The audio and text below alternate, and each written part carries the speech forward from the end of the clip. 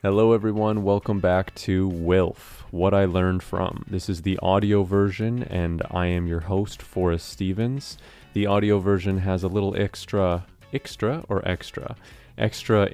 and outro, and you're listening to the intro now. We got my friend Greg Wong on as a guest. Yes, this is a guest episode. Hope you like those. We do guest episodes usually every other week, and then a solo episode in between those.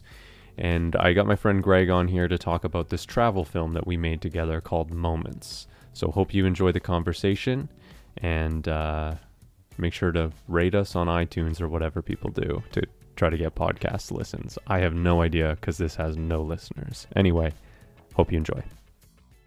Today we're talking about what we learned from independently producing, editing, and filming and starring in a travel documentary, a no-budget, low-budget travel documentary. My name's Forrest. I guess I more produced than directed this. This was pretty loosely directed, if it was directed at all. Produced and did a final edit, color grade, and then I was also in the travel documentary, one of the subjects.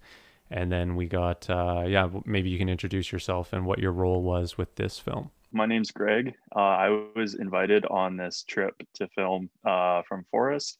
So my responsibilities was I was behind camera the whole time. Well, not all the time. Not all the time. Sometimes I was in front of the camera.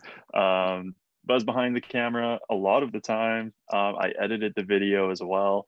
So I just put all the clips together, edited it, did all that. And then Forrest, as you said, you went over it as a final edit, color graded it all. What else did I do? I was on the trip. The trip itself, my idea and Riley's idea and our sort of whole idea, it was to sort of mimic a little bit of what we did, Riley and I did in Taiwan, because we came back. We had just filmed a travel show called Best Friends, and it was still being worked on and edited and sort of discovered and like turned into what it was becoming. And then we started planning this other trip. And so when, well, I guess to understand Moments, you have to understand Best Friends a little bit. And it sort of came about a little bit differently. It was just a lot of self-filming, so there wasn't the third party. Greg wasn't there with us, so Riley and I filmed each other and we filmed ourselves, and so it has a different feel to it. And my idea was to bring Greg on and have sort of that third person who's primarily behind the camera, and so we're able to get a completely different feel, more of a documentary style, and more of like a professional kind of style. And a lot of my inspirations for a travel show was Departures, and we're both fans of that show. But Departures was like a big sort of stylistic inspiration, I guess, or at least it was like a jumping off point. And then we took I hired Greg on because of who he was as a cinematographer. Like, we had worked on a couple shoots before. I hired him as a videographer for a couple van tours. I guess a Jeep tour and a boat tour. Is that right? Yeah, van tour, boat tour. And we did that thing with Al Smith. Yeah, the Overland Jeep. And yeah, so like I sort of knew what your style was, and I really liked it. I liked how you were, you had such an eye. Like you're like sort of like a natural cinematographer more than myself. Like, there's certain people who get behind a camera, and whether they're like technically trained at it or not, they're able to like understand and like find an angle that works or that's interesting. So I knew that you could do that, and I thought, okay, this would be fun to have all three of us filming and creating a show. And so I guess that's sort of like how Moments started. The idea was to have Greg on, but then Riley and I also to film ourselves. Like, I kind of forgot about this until I was thinking about this recently, but we were also filming vlogs the whole time, which was kind of weird, eh? And so we filmed vlogs, and I filmed a vlog, and then I had to edit the vlogs, and it was like, after I had edited the vlogs, I was just like so exhausted with the footage that I couldn't even envision anything else. Like, I didn't know where to take it. It wasn't the same as Best Friends. I couldn't turn it into segments like I did with that documentary. And so that's when I hired you on again, because I hired you as the cinematographer and then I hired you as the editor. And I hired you in two different ways as well, which I think is an interesting point for filmmakers. If anybody that's like listening or watching this is interested in filmmaking, I paid you like a sort of like a set amount to do the videography. And with that was like, you don't have to pay for any of the expenses of the trip and you get to go on this trip. You were paying me, I believe it was like $500 or something. Um, for it was like what, for 14 days. Uh, but at the same time, I got to go on a trip. You know what I mean? Like, I got to go on like a vacation. You guys paid for the food and everything, but I still got to like experience a trip as well as working on it. Because even though it's not like you guys weren't working either, right? So we were all kind of doing like equal parts of work um, while enjoying this trip, I guess. And I just got paid to do it. And then we got to create something out of it too. And then when I hired you on as the editor, it was a different pay structure. So we're doing like a split, like a revenue share. Um, and that was like talked about before before I got you to do the work as well. And I think that's kind of like an interesting thing to look at because it really kind of shows that there's different ways to do things in this business, different ways to like sort of get a project done. Like I hadn't released that footage to you to like be able to be worked on, this movie wouldn't have gotten made, like straight up wouldn't have gotten made. But then there was also like a extra work that I had to do too, so that we just split everything. um, but it's like another way of getting a project finished, because sometimes it just isn't the money to like finish a project. But there's money that it could potentially make. Yeah, I think that was another thing that I was thinking about, was there was like a lot of work on this trip. There was a lot of work that we had to do. It wasn't like a leisurely trip. Like first off, we had to sail, which is like hard work already. Um, we couldn't like eat out at restaurants like you do when you vacation oftentimes, or just travel in general. We had to like make food, prep food, understand how to like keep food in a boat. There was just like a lot. Yeah, a boat with no A fridge. boat with no fridge, yeah. And and we also had to like film everything, and that was something that, yeah, maybe you can talk about a little bit more, but I don't think we had like a very clear vision. We had like nothing written down, nothing storyboarded, nothing. Everything was like planned out between you and I, but then like not fully communicated to Riley, who was like the skipper. And then so there was like multiple plans going on, and everything sort of just like collided into this mess of trying to make something of like something like a film. Trying to make a film on top of just traveling is like a totally different experience, I think. One weird thing about that too, like you mentioned, I don't think the three of us had the same vision of what we wanted the movie to look like. Not at all. I mean, you and I guess, like you said, we had departures in mind, um, but we still didn't know what direction we were going to take it in, and what we were going to showcase. Like Riley, for example, we filmed a lot of sailing bits with Riley, like how to sail. A lot of stuff like Riley would be like, oh, come film this, like come film me pulling up the anchor and showing you how to tie a cleat and raising the main and all that stuff and tacking the jib. Like Riley wanted to film a lot of that stuff, which we didn't end up using. Um, I don't know where I'm going with that. I guess I'm saying maybe Riley thought it was going to be more of like a sailing vid film, whereas we were more looking at it as a travel film, maybe. I actually think that it got a little bit convoluted in my mind too, because I like the idea of like character movies. Like even when I watch like narrative films, I really enjoy something that like develops a character, shows these faults, and you get to understand something more about this person. And that's what I wanted to create in the reality TV world or unscripted world with a travel film. But so yeah, that was like sort of my vision. But then I also started going off of my like half edited previous film, which Moments, also that's another thing that was interesting about Moments, is it was intended as like a sequel or like an episode two. But it became its own thing. And and so I had sort of like I sort of also on top of the departure style, which was a new introduction to the best friends. I had this blueprint of what I had done with best friends, which was like sort of create segments, um, which I didn't sort of think about enough. I was like, okay, we can just do segments, but they can just be like the islands. But we kind of discovered that wasn't really going to work. Why do you think? Why do you think that didn't work? Like my thought is maybe that the islands weren't different enough, or maybe something wouldn't happen enough to make a segment out of I it. agree. All the Gulf Islands are very similar to each other, and some of them we didn't maybe didn't spend enough time on. For example, Newcastle. We were only there for like a brief afternoon, but yeah, you know what? In the film, we don't even mention Newcastle at all. We're just on this random island. I think you say it's a provincial park, but I don't believe we actually say what it is. Um, and then it just kind of goes into like a montage from there to us sailing to Wallace. But yeah, all the islands are just so similar to each other. Um, and I just don't think we have enough content on each island to make like a segment per island. At least when we were filming, we weren't thinking about what we were going to film when we got to the island. We just went off, improvised, did our own thing, and filmed whatever happened to happen.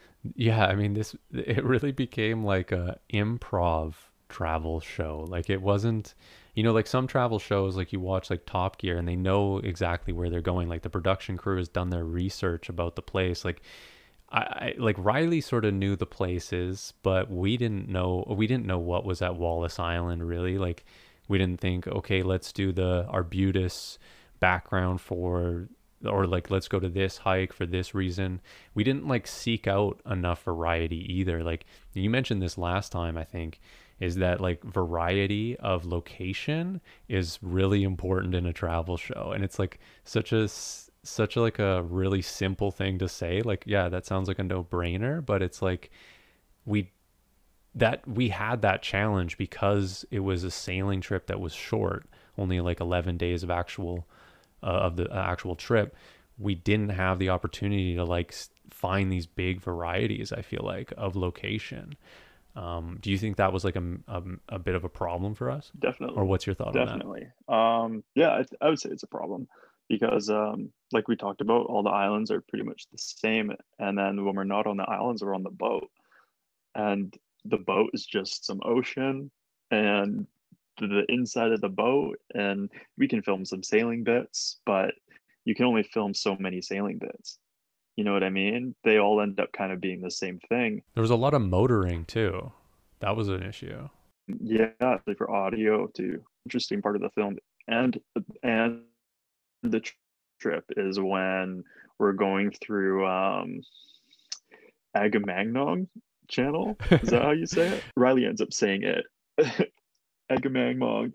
I think he's like a Greek uh, person, figure of some sort. Anyway, so the film really the film and the trip just got more interesting when we were there because everything was so different. We're in this rainforest. All of a sudden, we have these like beautiful mountains surrounding us while we're sailing down this channel, motoring down this channel.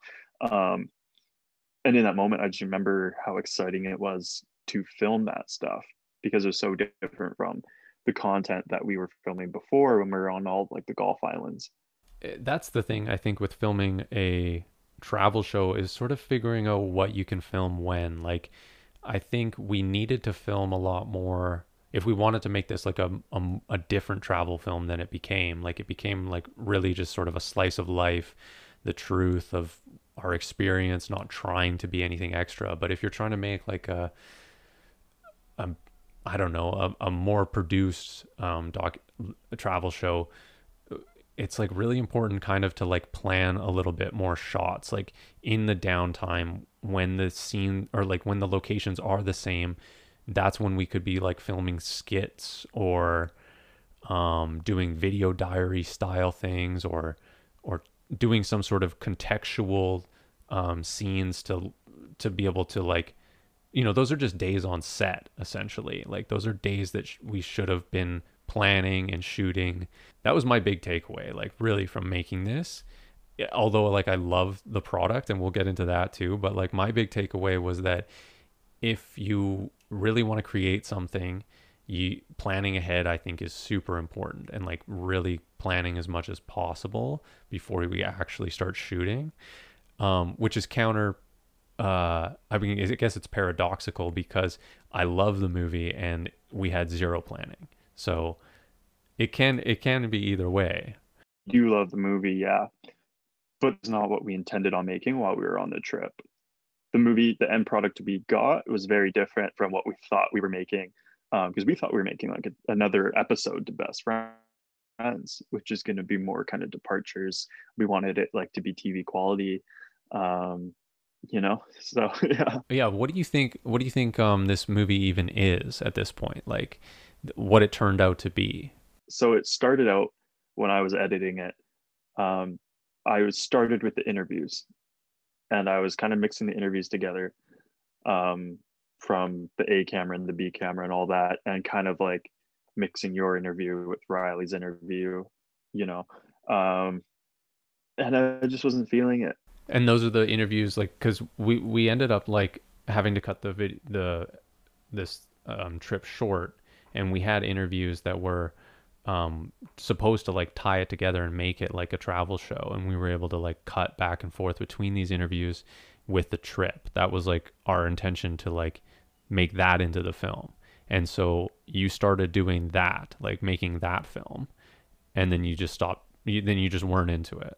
We did shoot some interviews while we were like sitting on those logs with the ocean behind us, and I never used that footage, but I think we just weren't prepared, or like diligent enough to shoot these interviews. And yeah, I wasn't feeling the footage that we got.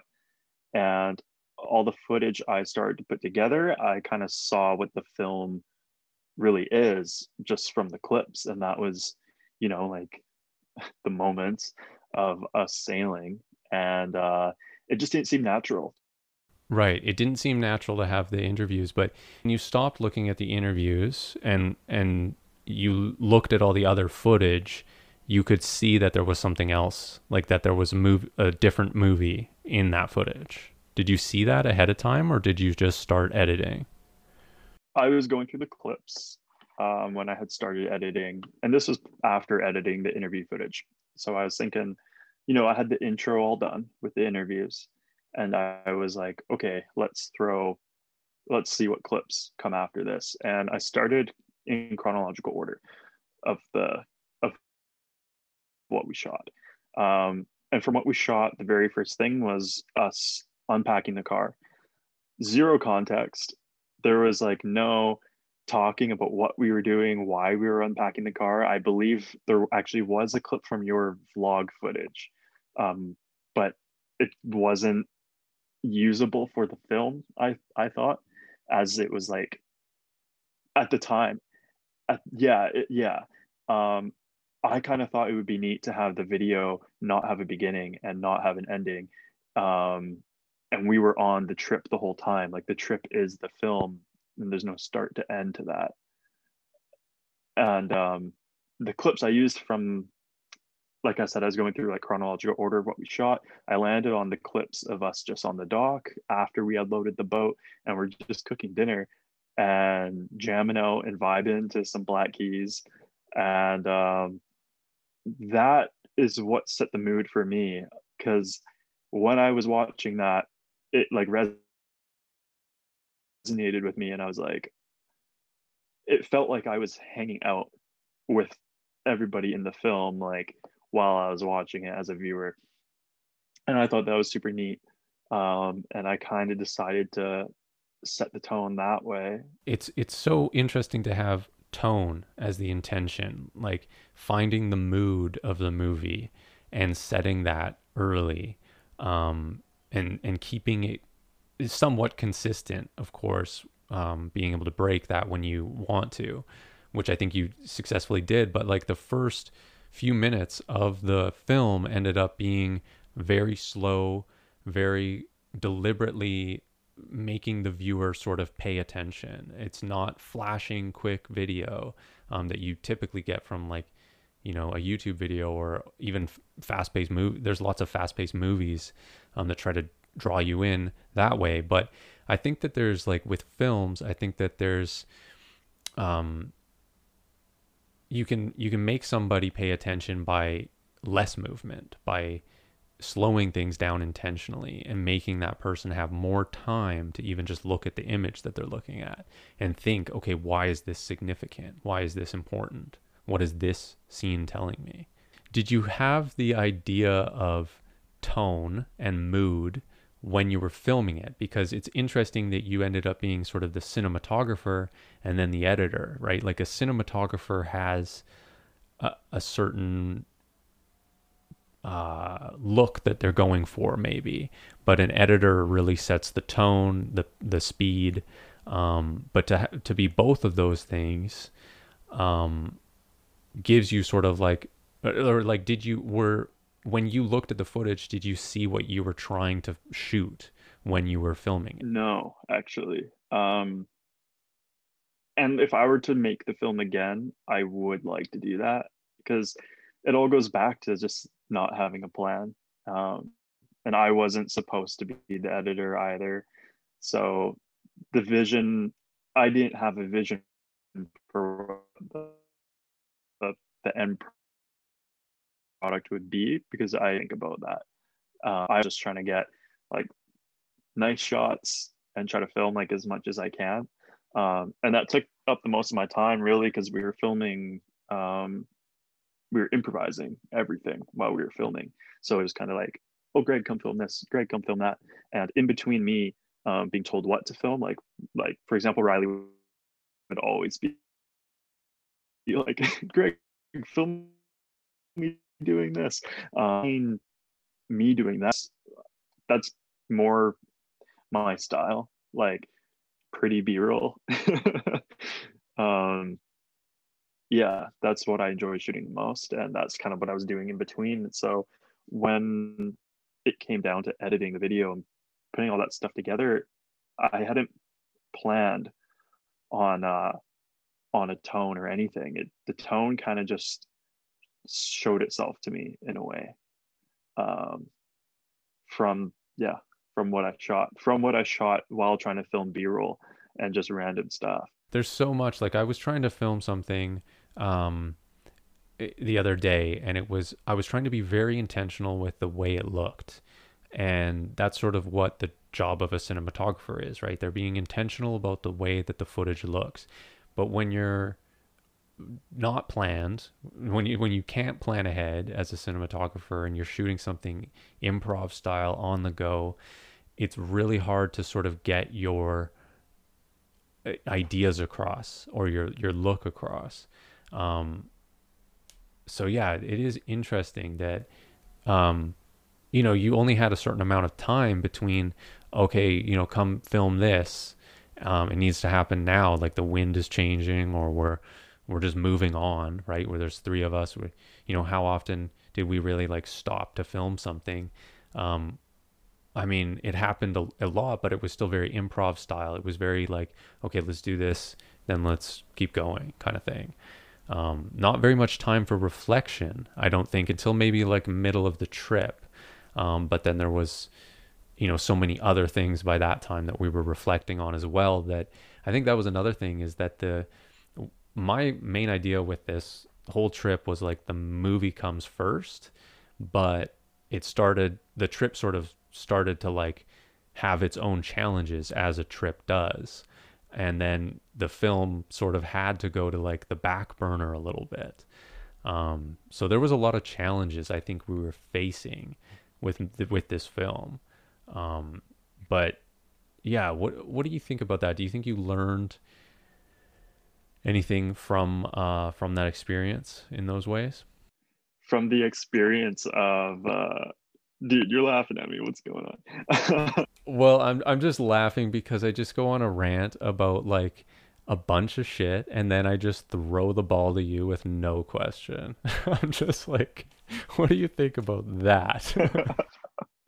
If you're thinking about doing this project again or another project like this, what could we do to sort of, or what do you have as an idea of a way that we could keep the film as like the number one goal, or like always sort of like trying to accomplish that goal as well as dealing with the other challenges that might be happening on like an unscripted in an unscripted show like this.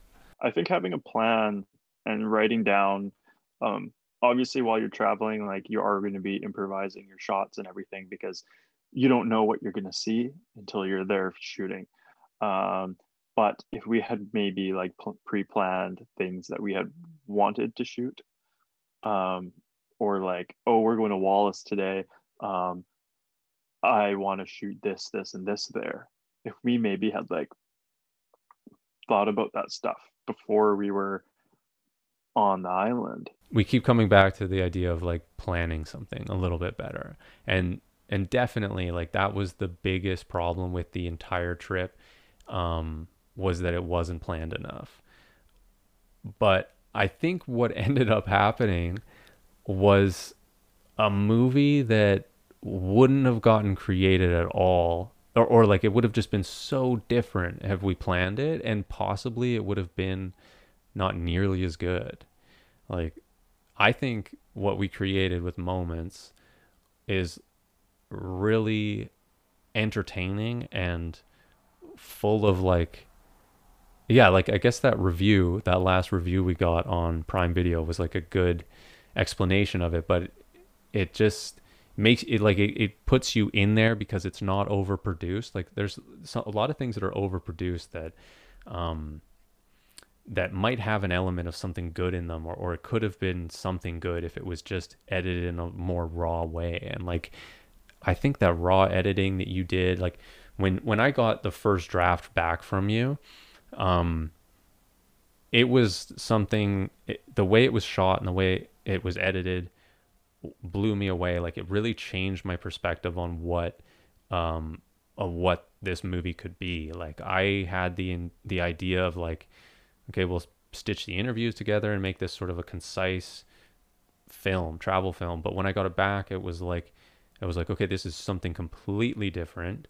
Um, but it works. Like there's some elements in Moments that really make it work, I think. That review basically said what the movie says at the start. You know, this film makes you feel like you're living in it. The movie put the viewer in, like, the viewer felt like they were hanging out with us on the trip. They felt like they were on the trip with us. Um, and the viewer also mentioned like it reminded them of what it was like to be young and kind of just free and hanging out with your friends. When we were on that trip, that was like the most fun trip I had ever been on. And I think you had said the same thing. I'm not sure how Riley felt about that, but the trip was extremely fun. And we had all these inside jokes and like bits that we would do. Um, and I think when I saw the footage, I was like reminded of how much I loved being on that trip. And in a way, I just wanted to like kind of like relive that. And that's kind of like what the movie became. It was just like a retelling of my personal experience on the boat.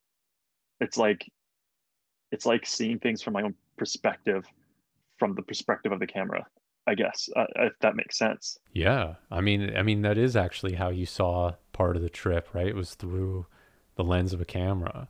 Um, I mean, in a way, I mean that's what I love about documenting, like self-documenting, is that it does make you relive parts of your life, and you can examine them in a different way, um, and have fun again with them. Like there was a lot of the a lot of the bits we captured on film, and there was other funny things that we didn't even like acknowledge at the time, that became funny from the film, right? Like the Burgeritaville wasn't like an inside joke we had, but it became one because it made the movie. Yeah, I basically, saw all the fun things that we had done on this trip, and that probably wouldn't have made it into the movie if we made the movie that we planned to make, which was supposed to be taken way more seriously and a lot less unique, I would say. Not that that's a bad thing, but I think the movie we intended on making was not like I want to say cookie cutter documentary, but it wouldn't be. But we would follow formula, whereas basically just came from all the fun times and the fun things that we shot. Again, like I said, that probably wouldn't have made it into the movie that we were actually planning on shooting. Yeah, you're right. You're right. I think the tone and the formula and the format of it would have changed, but it was still us. We were still smoking weed, and Riley's going on Tinder dates, and we're saying things we shouldn't. Like, it wasn't going to be like a traditional documentary in any sense, I don't think. It was definitely always meant to be a bit alternative, but the style of it ended up being very different as well as everything else. Yeah, and I think when I got the first draft back, I ended up cutting about 17 minutes or something off your cut and just sort of tightening it, and that's what I did.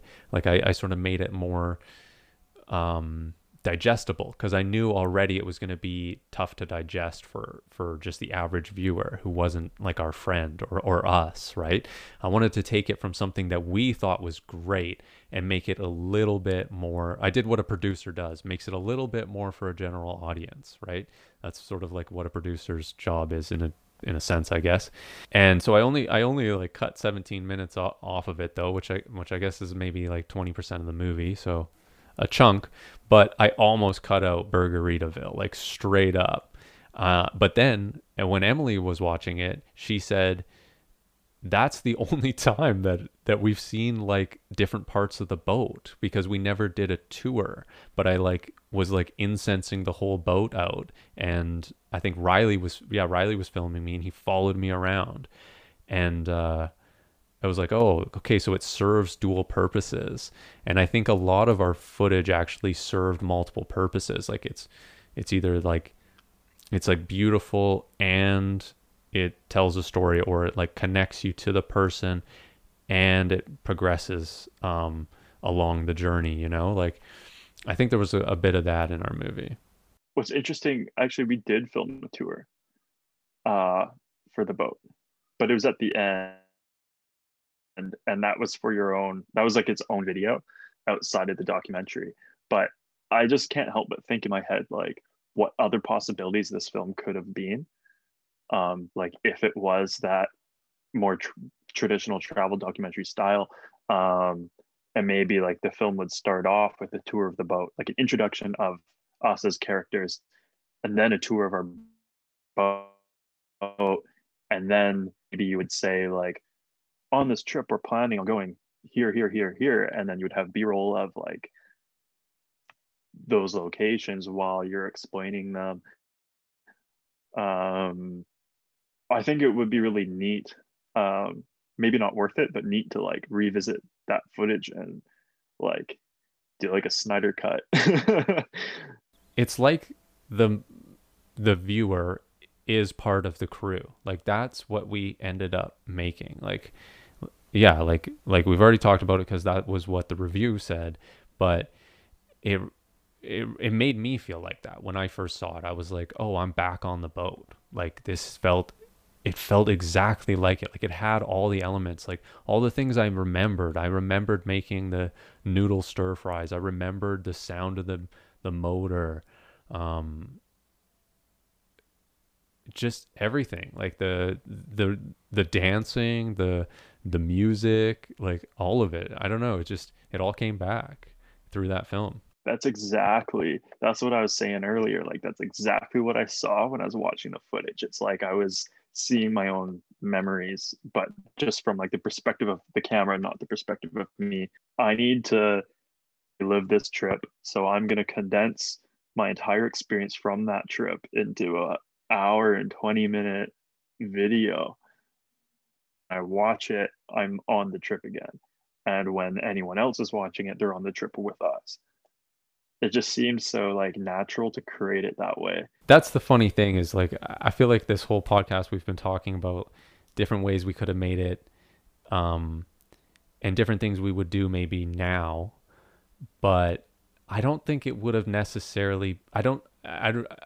It's really subjective, and from the viewer's perspective, if it would have been better or worse. But I think what we created was in my opinion, it's easily the best thing we could have created. Like, yeah, we could revisit the footage, but I already visited it as a vlog series, and then to see it with less of the with less context, because the vlog gave it context. I talked, okay, we're paddling into Gabriola, we're going to check out the galleries. Like there was that sort of guided structure in the vlog, but it was vloggy, it was self shot, it was me, it wasn't the crew, it wasn't everybody.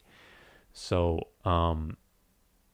and then to revisit it from the way you made it, which had no guidance. It was you never knew where you were. You just the next scene is like you just woke up randomly and you're on a boat, and then you're on an island, and it's like we don't know what island this is as the viewer, but we're here. So let's watch and let's feel and let's see what's happening. Well, that is what it is. The film is not where we are. The film is like who we're with, what we're doing. Yes. So if we were God, maybe that would work if the film is about what we're seeing, but because the way it's edited and the way we shot it, it's the film is really about us and like what it's like to travel, I guess. Like not necessarily where we're traveling, but what it's like to travel with your friends on a boat. What do you think? Do you think you learned anything? Like, I feel like actually this trip was quite significant for my learning. Like, we're talking about, what I learned from. Ultimately, we've just been talking about sort of the history and what this movie is and stuff. But I think personally, it was like very transformative, a lot of the experience I had. Like, for instance, it was a huge behavior change. Like, my day was not the same. What my day to day, like creating YouTube videos at home, living in a house, and then all of a sudden we're on a boat and I'm learning to sail. We're eating differently. We're creating dynamics with each other. We're living with each other on a small boat. So many changes um, happened when you're traveling, and I think there's like so much value and so much that I learned just from about myself just from like not having internet for a while, smoking weed and hanging out all the time and just talking and not having an agenda in a lot of ways. Like, yeah, we had the film, but there was like there was tons we didn't film. Like the cameras went off at a certain time and it was just us hanging out. And those were like such good times. Like it felt like real traveling. And yeah, we both said like this is like the best trip that we've been on, and it really was for me in the way where it does that thing that travel or it did that thing that travel does, where it sort of puts you into the moment and lets you sort of slow down to find the pace and the rhythm of the adventure that you're on. There's not as many things on your mind, um, and that's sort of what I gleamed from this experience personally, was a greater appreciation for travel and sort of like having that experience sort of gave me something to aspire to again, later on after we were back. Does being on that trip, um, is there anything that you experienced being on that trip that made you change or like rethink what you do in your daily life, in your like work life? In my work life, well, it changed one of my behaviors. Like when I was just a infrequent weed smoker. Like I would joke around that I would always just forget to smoke weed. It was just never like something I would consciously do. Um, but I had weed and I smoked weed every once in a while. But when we went on the boat, there was nothing else to do, and I was rolling like the shittiest joints, like learning how to do it, these big loose joints You were shitty. with homegrown weed, and Until Vanessa came and she made like professional yeah. ones, but So I just felt like that was a big behavioral change for me, going from just super infrequently to smoking weed more often. And to me, it's like a real plant medicine. Like it really makes me more aware of my life. It gives like they've done studies on it, and they show that it creates like the idea or the feeling of novelty, where something an experience feels like new, like it feels like the first time you've done this. Um, and we were having all these really cool experiences. Like I was getting to know you, I was getting to know Riley. We were out in nature, out in the on the water, and I was experiencing these in these heightened states of being stoned all the time. And Sorry, I just like we didn't even really know each other. Like we knew each other for a few years, but not that well. no, yeah, you're right. Like when we hung out, we had never really had like real like deep conversations about stuff. We didn't have any inside jokes or anything. And now, like now you're like one of my best friends, but do you think that if we weren't smoking weed on this trip that we would have like bonded the same way between the three of us? Um, I think maybe it wouldn't have been as deep. I think the weed, the I mean that weed was super silly. Like I'd smoke it and we would just be giggling, or we just like I found I was really talkative. Yeah, like more social on it and giggly, of course, too, and silly. I think maybe it would have taken longer. It would have been a totally different trip, maybe less impactful, maybe less connected as people. And I've definitely like I've traveled with people before and never been able to really connect to them. And I think it was just because of who I was at the time, and I think weed and the moment of us traveling, I think that that combination made for sort of like being more open to connecting. And I think it would have been pretty similar though. Like me and Riley have known each other forever. So we were all already like very comfortable with each other, and we had already a very established relationship and sort of a way of behavior, because we've known each other since like grade 4 or younger, and we get very silly together, me and Riley. And then you're just naturally like that too. So I think the silliness would have just come out, but I think the weed intensifies things, and so with that intensification allowed for um, more like it's just like there's more energy on the boat. There's more energy to talk. It was also very creative weed. I don't know if you remember that, but it really gets the creativity kind of flowing as well, I thought. So there was an element of that too. It was a bit of a guide. It helped guide the trip, in my opinion. And it was blueberry, right? In case anyone wants to like, Yeah, oh, what is this? Like, this sounds great. it's a hybrid. It's got the sativa, gives you a little energy, but it relaxes you too. I was thinking about that because we didn't know each other, but we all sort of needed to relax right away and sort of just be like, okay, we're comfortable here. This is our new how like this couch that is going to be my bed as well. Oh man, that bed was tiny too. That was a narrow, it's long-ish, but it's narrow. What's interesting is like what I learned from that whole trip was like, dude, it was so good to just relax and have no responsibilities. And like I went from like, like working full time 9 to 5 every kind of living day by day, whatever. And all of a sudden I'm taken out of that. I'm put on this trip. My reality is completely different. I have no responsibilities. And I'm just with these guys being silly and having fun on this boat for 10 days straight. Um, and then like coming out of that trip, I was like, I need to live like every day I've got like this, like from this perspective, not how I was living before.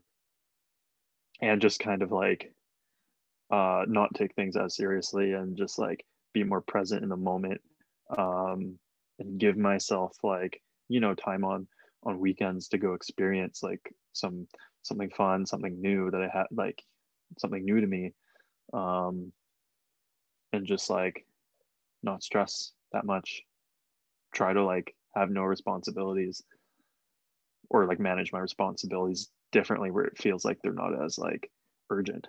So do you think it make you feel sort of like more like you wanted to capture the moment?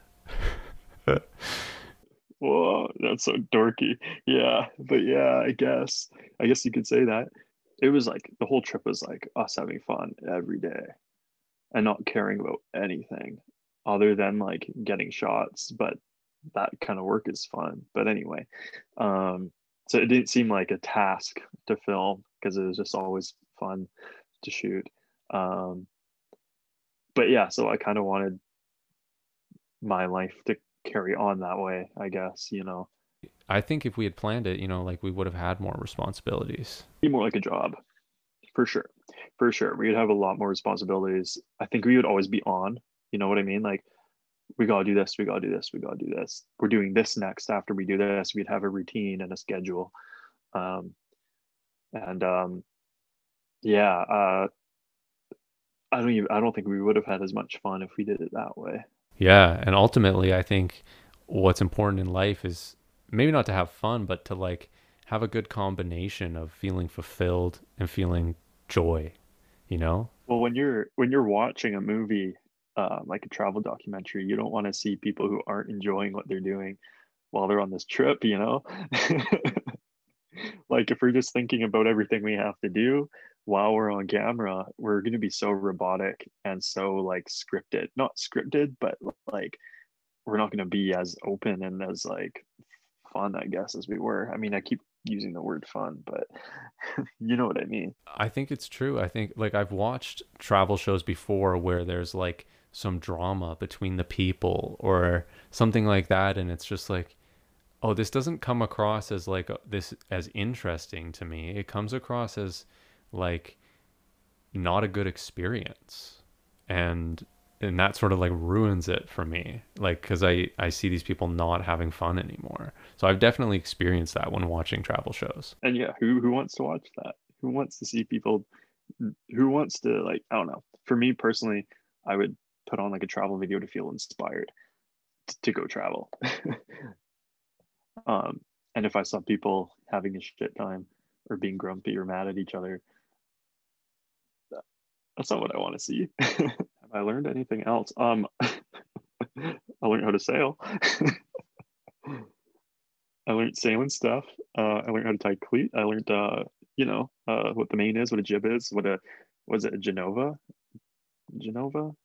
Genoa, Genoa. I I guess I think. don't know what that is, I guess. I'm trying to think of like, more meaningful things I've learned from the trip other than that. Um, but as far as hands-on stuff, I know a lot more about boats and sailing than I did before. And this was the first film I had to edit, actually. I had done some editing for you. I've always worked on films. Like I've always done either acting or filming, but not a ton of editing experience again, other than like for your YouTube channel. And Moments was kind of like the first thing I actually put together that was like a big project. And at first it was overwhelming, but I guess it kind of just taught me, I don't know. I don't know. It inspired me to continue on editing. So you felt overwhelmed at the beginning of looking at all this footage. How did you overcome that? Like, what was, how did you break down, like, when you look at a job, okay, I got to edit this movie. Um, that's a huge job. You can't just do that. You have to start with, okay, I need to import the footage, I need to sort, I need to cut out. How did you start doing the small steps to stop feeling overwhelmed, or what was your process of dealing with feeling overwhelmed by the footage? One mouthful at a time, like one bite at a time. So I would just like watch the clips. I didn't import them into the editing software, so I watched the clips, and then all the ones I liked, I'd drag in and kind of like I do that in the order I wanted them to go in as well. I think if I had done it, where I transfer everything in Premiere, I have all this footage that I got to review, I would have been overwhelmed for sure. Um, and I think the way I edited it helped me see what I wanted, like see what I wanted to create. Yeah, okay. So you didn't actually have all the clips in the timeline to give yourself a full look at it, but you started individually looking at them. That's just wild to me that you were able to sort of like envision something as you went. Like, was there much changes? I guess it was the footage itself was shot chronologically and stored chronologically, so that helps you because you're making a chronological travel film. But was there any changing around? It was like the first clips that I had started with, like the intro with the, us listening to Black Keys and stuff. And I kind of captured the tone from that. And then I kind of just looked at the rest of the clips and thought, like, what fits the tone that I was going for from the start? And just to say it, the tone was, when you're sailing, all your days are really slow. Um, it's a slow way of traveling. You're on a boat for like 6 hours before you're on a new island or, at a new location. And I thought pacing the movie that way would would kind of show the viewer what it was like to travel that way as well. And yeah, so I kind of just took all the clips with that in mind and built it off of that foundation. And yeah, You know what I think I learned? I learned ultimately that you can plan a lot and you can make something like more planned, but I think you can also just have a lot of fun. And if you film it and you have creative people who like Riley was creating films, YouTube videos.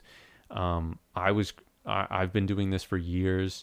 You've been doing this in different ways. We've all been sort of creating videos in different ways.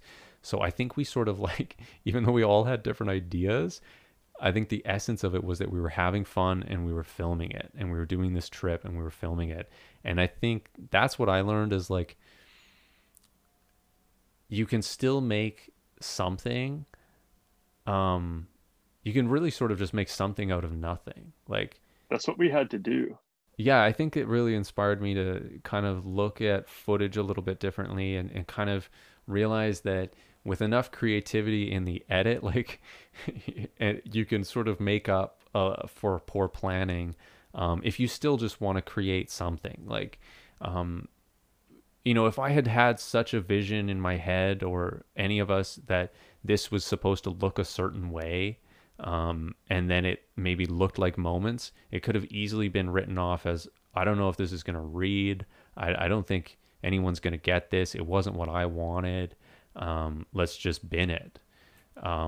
But that footage would have just sat there if I hadn't gotten your creativity and your creative mind to like see it in a different light.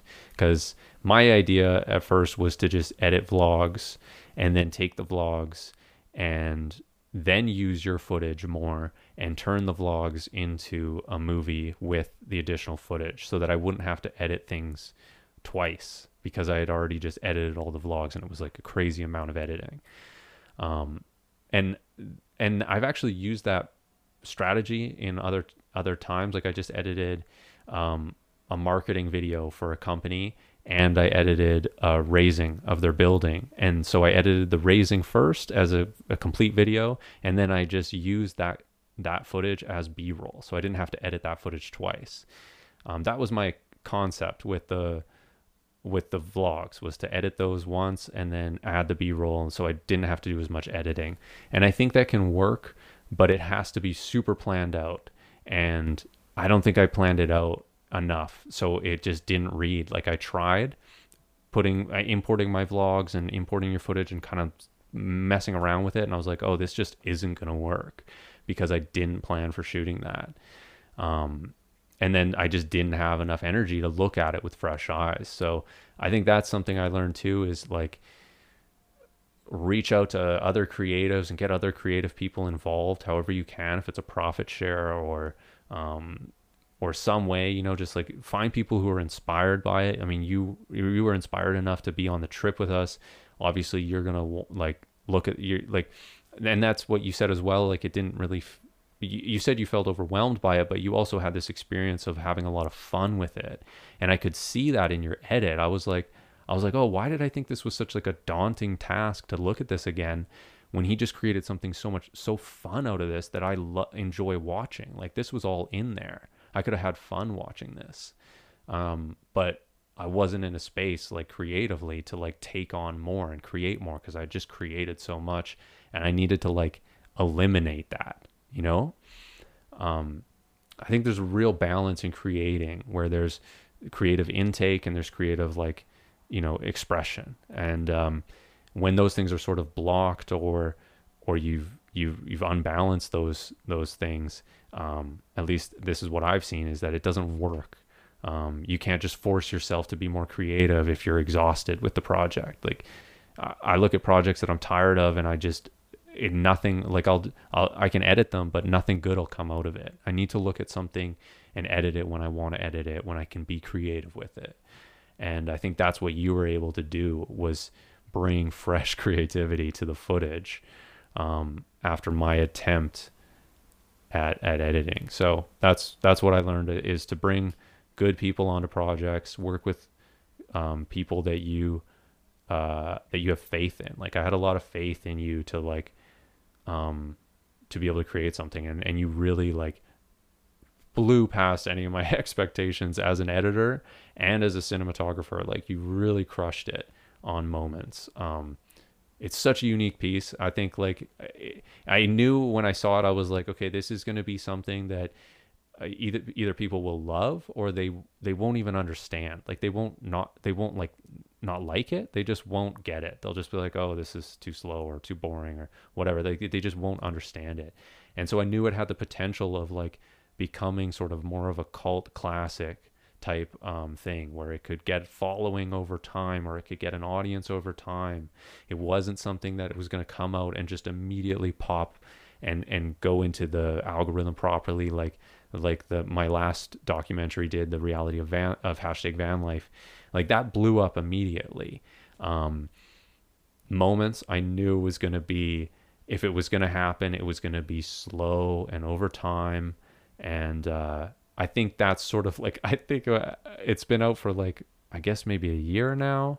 And it's only just starting to get good reviews. I've had a couple people like message me about it. You had somebody message you that recognized you. Oh no, that was from the van life movie actually. That's for the van life movie, which was hilarious that happened. Yeah. Yeah. Yeah, but I think people are sort of just starting to discover it, and it's like it needs way more um it needs more marketing behind it too, but it's such a hard thing to market because it's not a sailing movie, it's not a character movie. I don't even know who to market it to. It's such a strange thing that I think people with I honestly think people who are stoned or uh people that are like us or that were like us, maybe that reviewer was somebody who like can look and really appreciate life for what it is. I think that's the kind of viewer that is going to like this movie. But it takes time to find those people, and it's not just one market. It's not, okay, let's just make a Facebook ad about this and push it to people who like sailing. I think a bunch of those people would hate that movie because they'd be like, where's the sailing? Yeah, like it's not a sailing movie, but it's like what it's like to travel via boat, but it's not a sailing movie.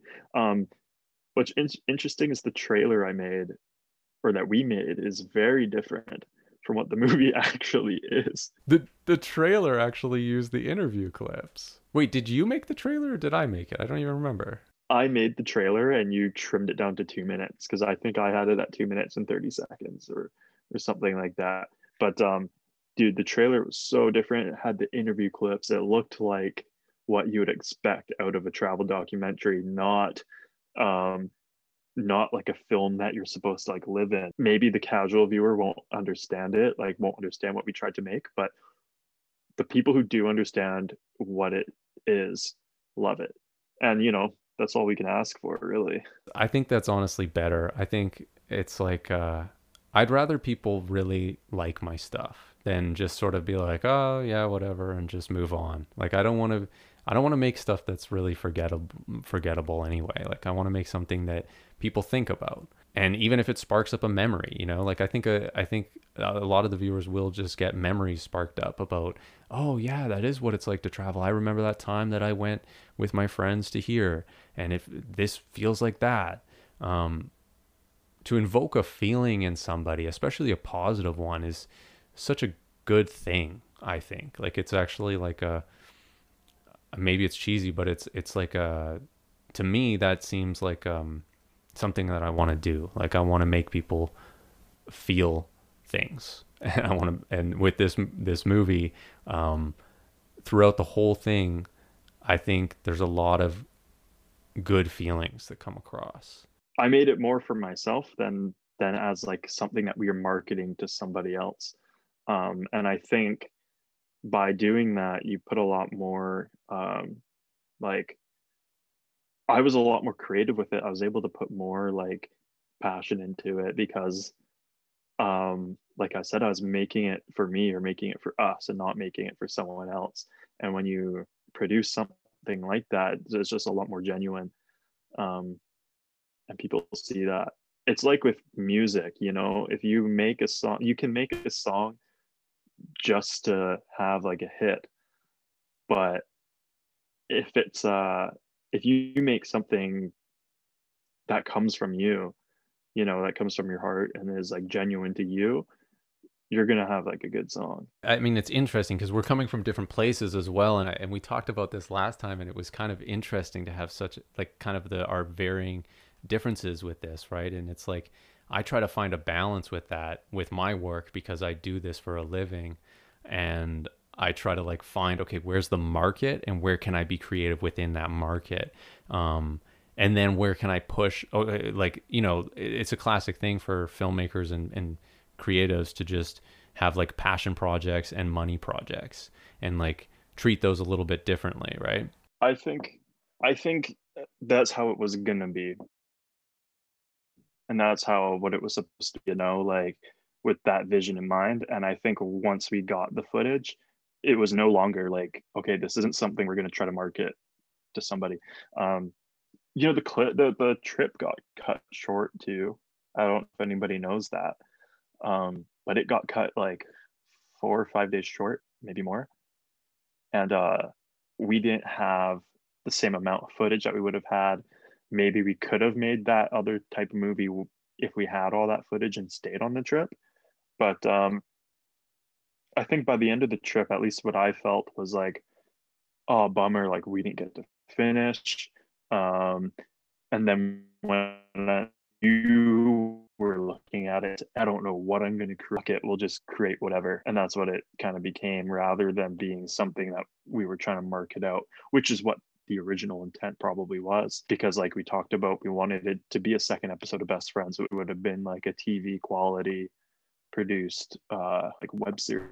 Yeah, that was definitely the intent, was to sort of produce it more, put more production in it, and make it something marketable, um, intentionally. And that's sort of what I did with Best Friends a little bit more. Um, and it's funny actually, like I had like a production company reach out to me about Best Friends and want to market that towards like it was specifically for like foreign television with syndication, but it wasn't something like, I don't think anybody would reach out to us for that sort of opportunity with something like Moments, because it was too edgy for most networks and all that, just like that alone. But I think there's a couple things I thought about when you were talking. One of them is that producers often just butcher these projects. Like they come in and they they just tone it down so much and make it into this marketable thing and completely destroy projects in a lot of moments. Um, and the other thing I was going to say is that I'm a procrastinator, and I was way worse even back then. And I think maybe um, I think maybe we all are, all of us on the crew, or to a degree. And there was like not being planned, and then there was also like not doing what we were supposed to be doing. Like my intention was to film video diaries of us talking about the trip every single day. It took till like the last day, which was the 10th or 11th day or whatever, for us to do that for the first time. Or it was the day before we ended the trip. But and so my intention, like as we were filming, was to sort of like discover how we were going to film this, what it was going to become.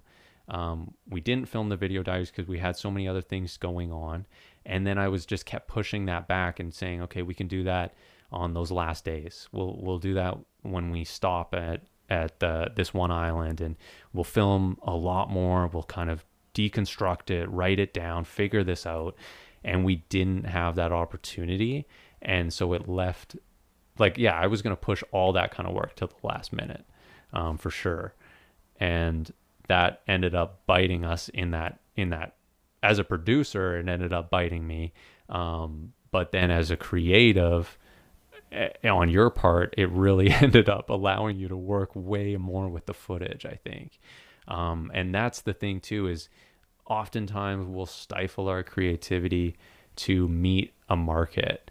Um, and I don't think that's always the best way to go. I think you do become, you do, you're at risk of producing something more forgettable, um, and less fulfilling. Like I felt like when moments came out, and I'd only had so much to do with the creativity of the film anyway, but I really felt very very proud of it. I thought it was one of the best things I had produced, with a good team, and I think we really created something really significant. And when I was talking to friends about what I was doing, when they were asking me, "Oh, what project are you doing?" I was the most sort of like proud and sort of talking the most about what Moments was becoming, or had become, and what I was working on with that, as far as distribution and whatnot. It was always about, I was very proud of Moments. I think it became something that taught me less to be that producer, that market minded person, and more of, oh yeah, think about why you got into this. Like you wanted to get into this to be able to travel and create, not travel and have a quota of shots and shot list to here and make this into some sort of job. It was always to be creative, and it's we haven't necessarily seen the money back from this project, but it's also like it will probably fulfill that eventually.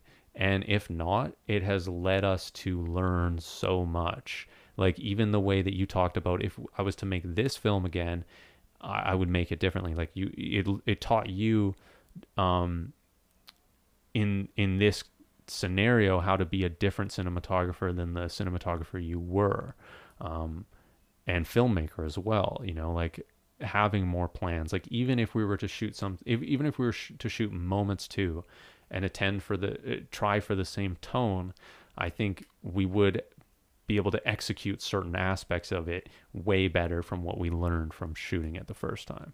Yeah, absolutely. With that said, would you make a Moments 2? Not necessarily a sailing video, but would you make a video that captured what Moments captured, um, that could maybe be a little bit more marketable? Maybe we plan it out a little bit more, but what we do shoot and what we do put in is genuine moments of that film, of that trip. I was thinking about something earlier before we got on this call. I just watched Napoleon Dynamite, and I love this movie, and I've just been thinking about it since I watched it. Sorry, Huh? is that why you shared the Uncle Rico monologue on Yeah, Facebook? dude. Because I watched it in the movie and I was like, this is legitimately really good acting. And it tells the entire story of this character. You know who this person is. And anything he did after that was dictated by that character. I mean, you sort of knew who he was when you first saw him throwing the football in the field past the camera, and he's got this old van. But that monologue was just brilliantly acted and brilliantly written. and executed. It was just that's such a good scene, like legitimately such a good scene. Um, but I had just been watching Napoleon Dynamite, and I was thinking about how interesting it was and how it made me think after I'd watched it. And so many movies don't make you think or don't you don't just like reminisce about it or anything. But I think if they had made like I looked at I had a vision of the um the poster of it or the artwork of it, how he's standing there with his clothes on, with his suit on, and he's in front of those colored lockers, and I was like, that's almost cartoony. And then I was thinking about how Trailer Park Boys made like a cartoon video game, and they're on Netflix, and they kept going, and I was like, Trailer Park Boys, like the first few seasons of it is just something so special and so beautiful in that because of how genuine it is. But it became something else. And like I thought about Napoleon Dynamite and how if they could have made a cartoon about it because of how silly these characters are, They did. or they could have did they? They did. They did make a cartoon about it. I'm 99% sure. Did they really? Okay, we gotta look this up. Oh my god, they did make a cartoon of it.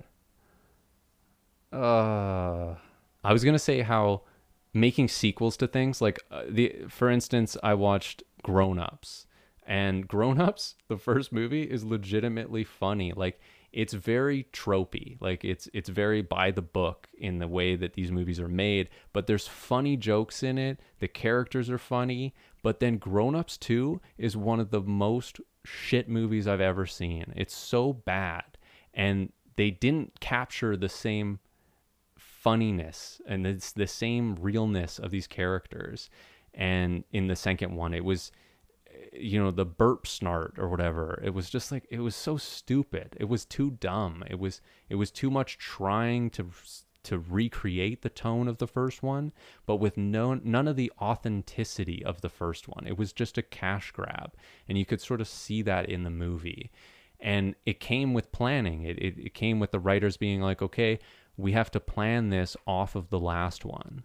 And I think that's oftentimes why sequels get ruin things. And I think sequels have the run the risk, and like 90% of the time they do it, where they taint an original's legacy. And maybe that's just a little bit of my perfectionism coming through or something like that. But I think there is the risk in that. And I think, not saying it's maybe a bit pretentious to think that about Moments even, but I do think Moments is really special. And I think that if we had Moments too, it might just seem like, okay, this was like a thing, as that's like more than this. It's not just this, and this stands alone by itself. Like that's the thing about Moments, is there was no beginning or end, but it really felt like a movie where it stands alone. Like it didn't feel like a TV show that was going to continue. It didn't feel like a longer story even. It felt like the story had been told, um, even though it didn't end. Um, and I think to sort of force another thing in there, and maybe with scripted it's a little different, but I think we'd run the risk potentially, if we made Moments too, of diluting it. Whereas if we did uh, three dudes in a canoe, or some new thing, or whatever, that stands alone and is a different sort of style even, um, I think that would be better, because I think Moments should stay Moments. And I think if we were to even do an unscripted travel documentary, I think it should be different than Moments. But I think it should have elements from Moments though.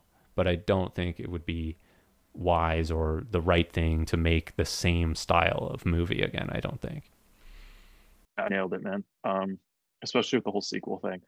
Uh, it kind of takes away, yeah, like the authenticity of the first movie when you're trying to succeed, when you're trying to like capitalize on that success by making another thing just like it. It definitely devalues what you're doing. It devalues the first project. Um, so with all that said, what elements would you take from moments that you would put into a project and something better? We'll plan it out. But is there anything that we did with moments um, that you now do or that you want to do in the films that you're making today? Yeah, that's a really interesting question. Oh, you know what I think I learned from moments is to let footage speak for itself. I think that oftentimes I have the instinct to over explain and to need filler, whether it's music or narration or more guidance. Like I think allowing footage to rest and to stand and speak for itself is something I really learned from moments, and that I think would travel on to any other film. And like I'm working on another documentary right now, and I'm not even looking at like any of my vlog footage to use for it, even though it's like the story and I was vlogging the entire time I was filming this. I'm like using the B-roll and the shots where I've set the camera up and I'm gardening or whatever it is. And I'm letting that footage speak, and I'm using soundscape to do that, and that drives the footage forward, or that drives the story forward. Um, and so that's one thing, that's one element of moments that I really enjoy. And then finding the footage that, like, there's all these clips in moments where there's lots of talking. Like, it's not a B-roll movie, it's not just a cinematic movie. There's lots of talking, but it's not trying to present anything, it's not trying to say anything.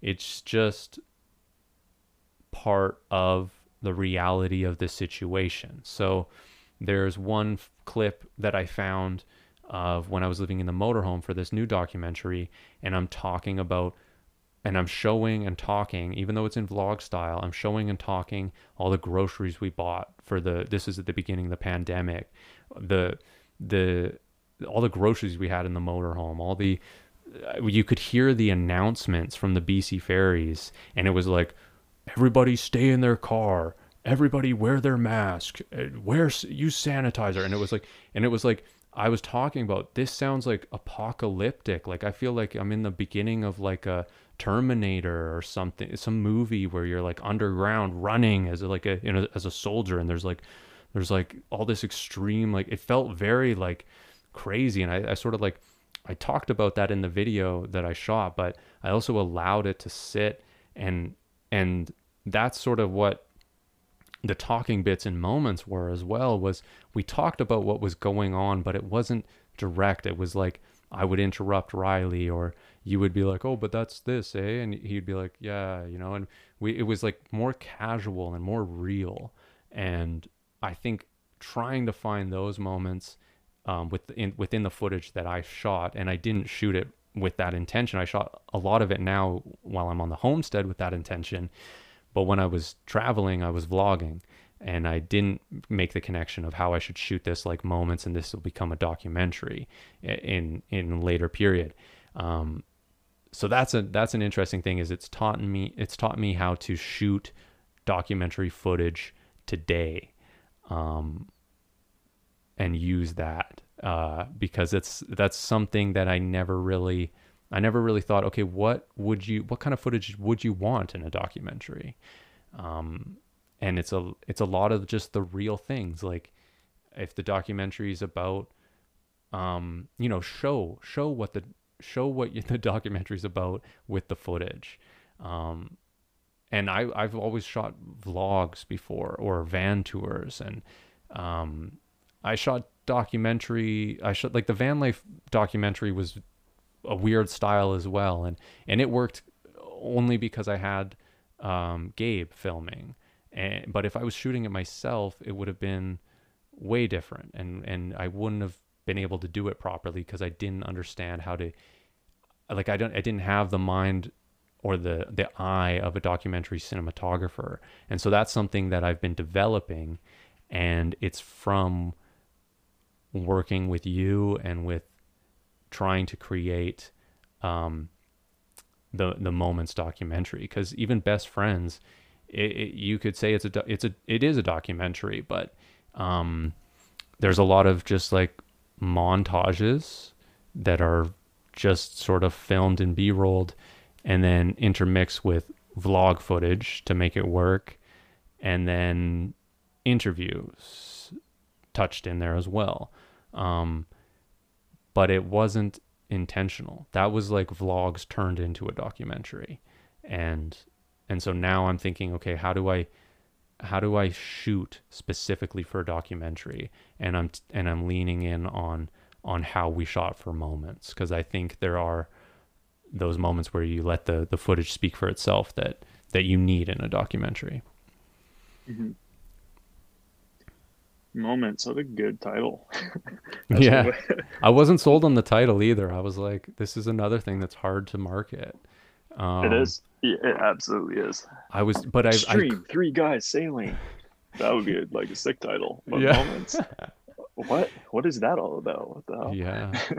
Yeah, it's a little um, vague, and it was hard for me to like, but I was like, you know what? It's not like, I gotta let it go. I gotta let the marketing side of it go. I really had to let that go when producing and releasing this film, because I was like, I don't know what'll happen to this. Like, maybe it'll work, maybe it won't. You never really know with these things.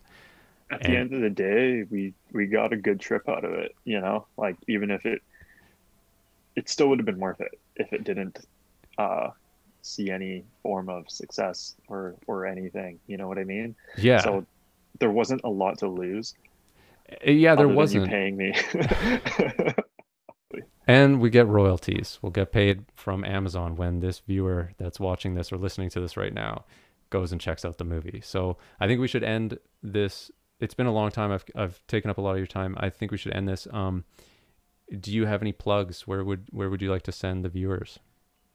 Oh, probably just my YouTube channel, which is just my name, Greg Wong. That's it. I You And you're can not link the it. guy doing the cooking show that comes up when you type that in.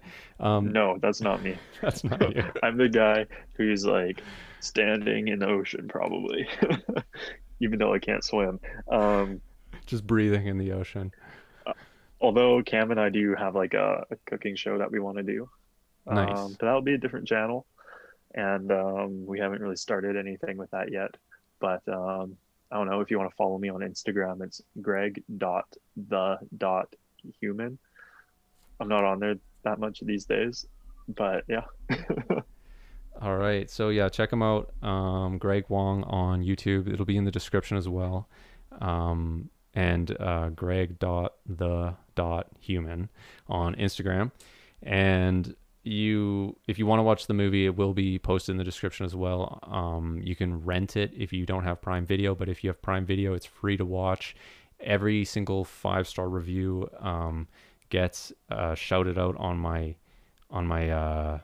social media, and I'm actually going to just quickly um, say the 5-star review that we actually got on it as well, because I want to give that guy some credit, and that's the way that I That's how you roll. that's how I roll, and it's also how I convince people to give us 5-star reviews, because that will make a huge difference in the algorithm. So we got the review here. It's from Jason. And I got some more plugs after this. Sorry, Greg, but I got to do some more plugs. His review. Remember what it was like to be that perfect age? 5 stars. No, The this is ripe age of 24.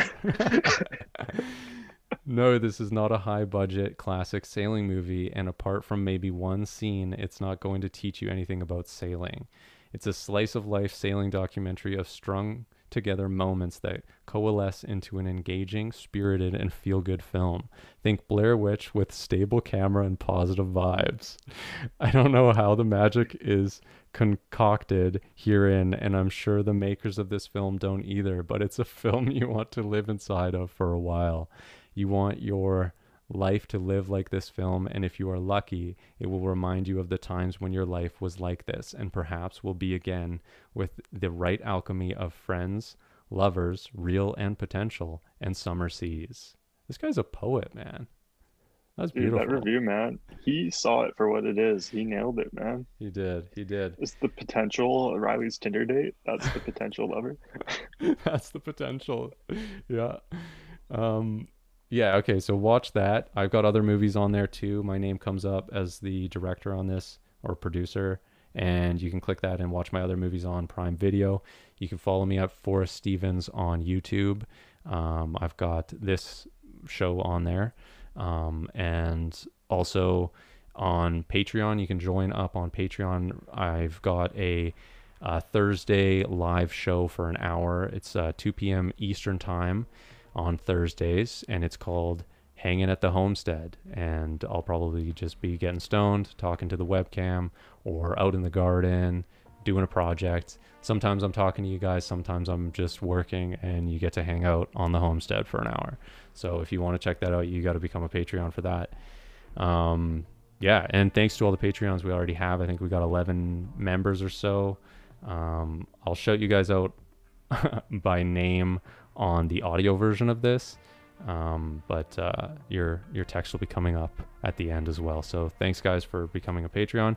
And thanks, Greg, for doing the podcast. It was super interesting to hear your insights and to kind of see what you've learned, and just diving deep more into like what this even was. Like, I think that's something that I've realized with this podcast is I always have to like figure out the history of what something is before I can even explain what I've learned from it.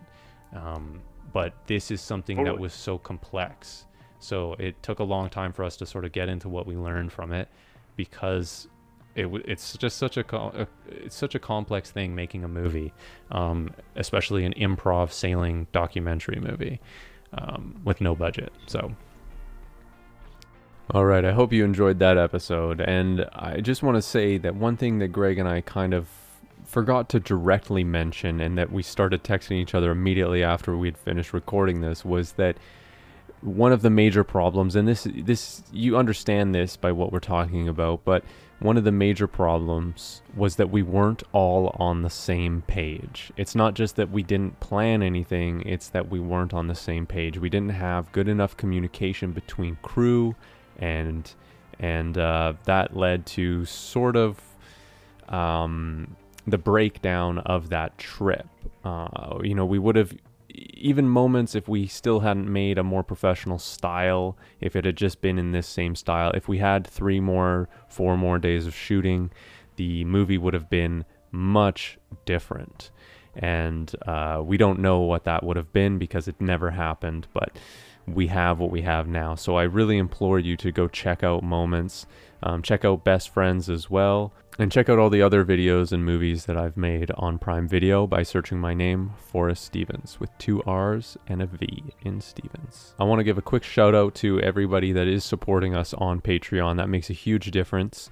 We're trying to fund and create a homestead here, and trying to have these shows on weekly, and that is really only doable if we're making some income, and Patreon is the best way to directly support us. So thank you to the current Patreons. We have the Francis brothers, Renee Emond, Andrew Brown, Madison and Rayner, Jennifer Stevens, Mario Rica, Doug Brockwell, Miriam Hester, Johnny Paletto, Joanne Johnson, and our newest member, Ellie. Thank you all so much for directly supporting this show and everything that I'm doing here at the homestead. We'll see you on the next episode of What I Learned From. Shout out Wilfs.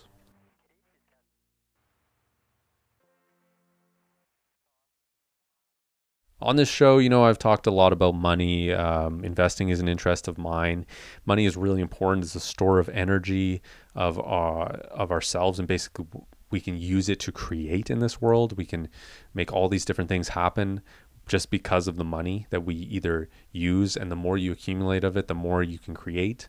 And it's just it's a fascinating subject, and it's a lot easier sometimes to actually save money than it is to make money. So today's sponsor is Mint Mobile. And if you're in the States and you have a cell phone, you can probably save a lot of money by switching to Mint. I mean, Mint has these plans. It's like $15 a month, unlimited calling, unlimited texting, 5 gigabytes of data. They have 4G, 5G plans. And for $30, you can get unlimited data included with that plan. And so it's like $30, unlimited data. And the internet is so powerful. We need to get on there. We need to learn. I mean, you're using the internet right now to listen to this, to download this. it's important to have. And you might be able to save a ton of money by switching to Mint. So check out the link in the description for Mint Mobile.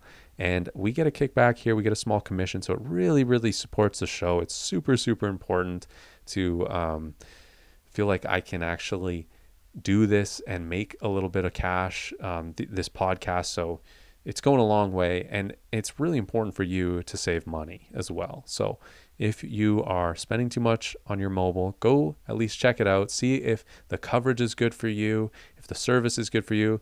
And basically it's a smart business as well. What they've done with Mint Mobile is um, they've basically done what more and more companies are doing to save money and to pass it on to consumers, which is not have a retail store. There's a lot of empty shopping malls out there in the world now because there's no need for companies like Mint Mobile to have a cell phone kiosk in the mall or whatever storefront. And so they can pass those savings from not having to, rent and lease that space, not having to employ those people working there. They can employ people in a more concentrated fashion so they can have less employees and serve more people basically. And they do it all online, all through the internet, and the customer service is supposedly pretty good still.